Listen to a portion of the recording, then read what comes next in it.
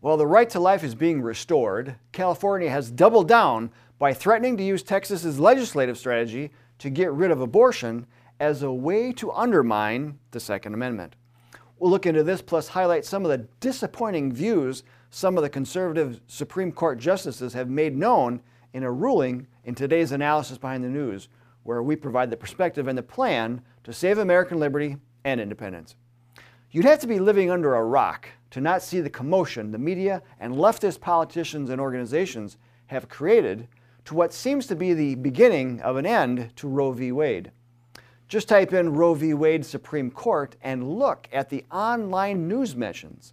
For instance, NBC News howled, "What happens to abortion rights if the Supreme Court overrules Roe v. Wade?" CBS News rolled out a poll that claimed to find a majority supports keeping Roe v. Wade in place. Another of the poll results of the 1,650 people was that a majority of Catholics support keeping Roe in place. Really? These must be Biden and Pelosi Catholics, because there are many Catholics in the pro-life movement that would disagree with keeping the 1973 court ruling. Even the Pope himself has condemned abortion as murder, and he certainly cannot be mistaken for a right-winger. Most interestingly enough, Fox News reported that their poll and an ABC poll indicated a majority wanted to see the 1973 ruling stand. One of their graphics indicated that a majority of registered voters who are Republicans say they want it to stand. Perhaps this shows you the main hurdle of those that are pro-life and have long battled their so-called friends in the legislature and others in the movement who have created an industry of wanting to get rid of Roe v. Wade, but who seem to be more interested in keeping alive that industry than actually accomplishing its mission. CNN reported Roe v. Wade has been the law of the land for nearly 50 years. Will that matter? This brings up an interesting conundrum for most, as that statement does not square away with the Constitution. The first sentence of the Constitution after the preamble will tell you all you need to know. It says, "All legislative powers herein granted shall be vested in a Congress of the United States, which shall consist of a Senate and House of Representatives." So here's a math quiz for you. If all legislative powers are in Congress, then how much is left over for the Supreme Court? Take your time, I'll wait. Article 6 mentions something about the Constitution and laws of the United States being the supreme law of the land, but only when these laws are made in pursuance of the Constitution, namely by following the limitations of the Constitution. What laws did Congress legally pass to allow for the killing of babies in the womb? After all, doesn't our founding documents point to how all men are created equal and that governments are instituted to protect our God-given rights, including life, liberty, and the pursuit of happiness, as stated in the Declaration of Independence? And how are we supposed to secure the blessings of liberty to ourselves and our posterity as declared in the preamble of the Constitution when we have permitted over 60 million babies to be legally killed since 1973? The Constitution provides for tools to fix such a breach of responsibility in order to protect our most vulnerable. Congress could have impeached and replaced the Supreme Court justices who ruled this way, as the ruling certainly would not fit the definition of good behavior in office as stated in Article 3, Section 1. Congress could have even limited the appellate jurisdiction of the court by exercising Article 3, Section 2, Clause 2. But it was never done or even attempted. It had to come from the states to get the court ruling overturned, and Texas has mightily and gladly stepped up to attempt to kick Roe v. Wade into the dustbin of history. But will it happen? According to CourthouseNews.com, the Supreme Court authorized Texas abortion providers on Friday to proceed in their challenge of the state's near-total ban on abortions, a rule that will remain in place while the case proceeds. Issuing their decision just over a month after oral arguments, the justices still managed a split on somewhat ideological lines. Justice Neil Gorsuch wrote the lead opinion, followed by Justices Samuel Alito, Brett Kavanaugh, and Amy Coney Barrett. The liberal wing of the court joined an opinion concurring in judgment, but dissenting in part by Chief Justice John Roberts. Justice Clarence Thomas issued his own partial dissent. Now, those following the Supreme Court decisions over the years will not be surprised by Chief Justice John Roberts, who has actually been a pivotal liberal justice when it counts. He wrote, "The clear purpose and actual effect of SB 8 has been to nullify this court's rulings. It is, however, a basic principle that the Constitution is the fundamental and paramount law of the nation. It is emphatically the province and duty of the Judicial Department to say what the law is." Whoa, he certainly nailed the first part, but that second part? The founders expected the states to nullify the federal government where appropriate.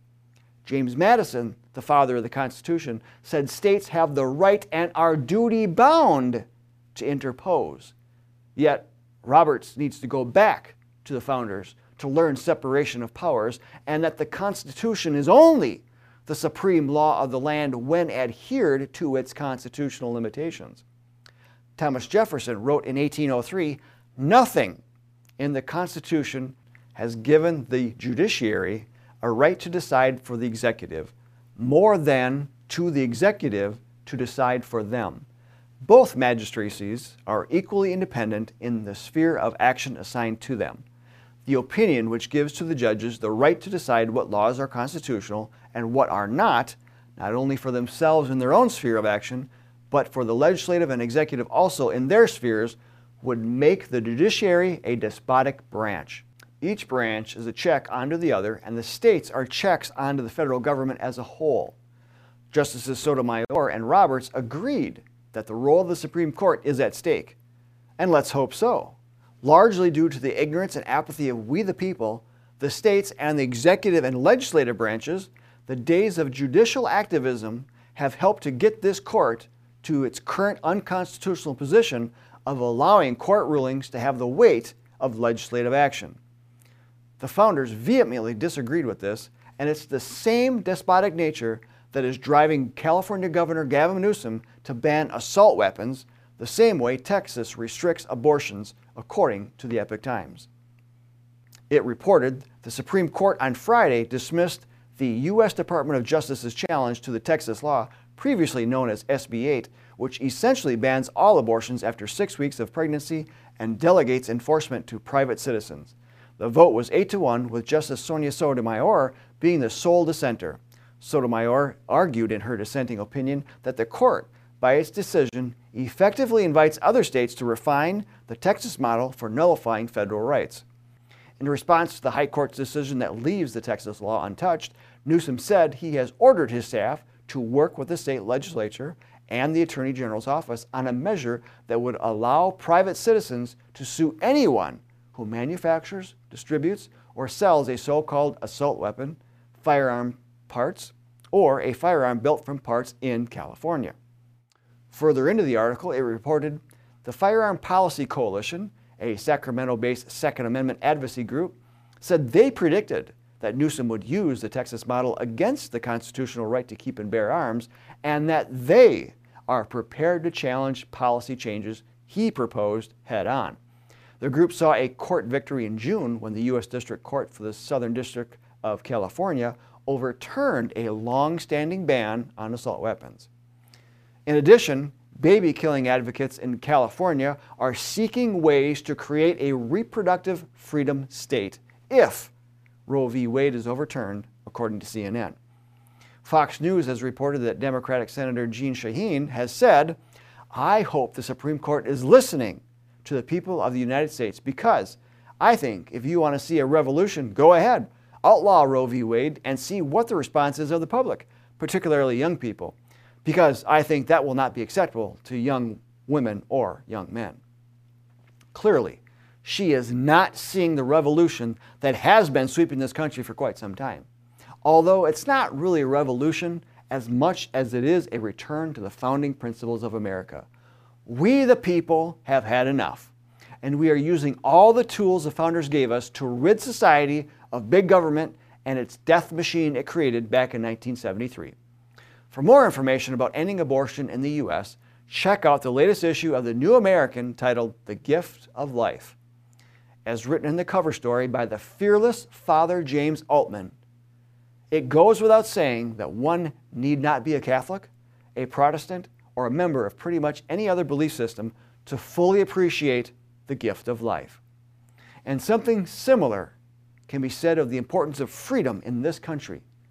It goes without saying that one need not be a Republican, a Democrat, or even an American to fully appreciate the gift of freedom so enshrined in our constitutional republic. If you're interested in protecting your personal freedom and getting rid of big government, join the John Birch Society today. All links are in the video description. I'm Bill Hahn for the John Birch Society. Until next time, stay informed, stay active, and be bold, Patriots.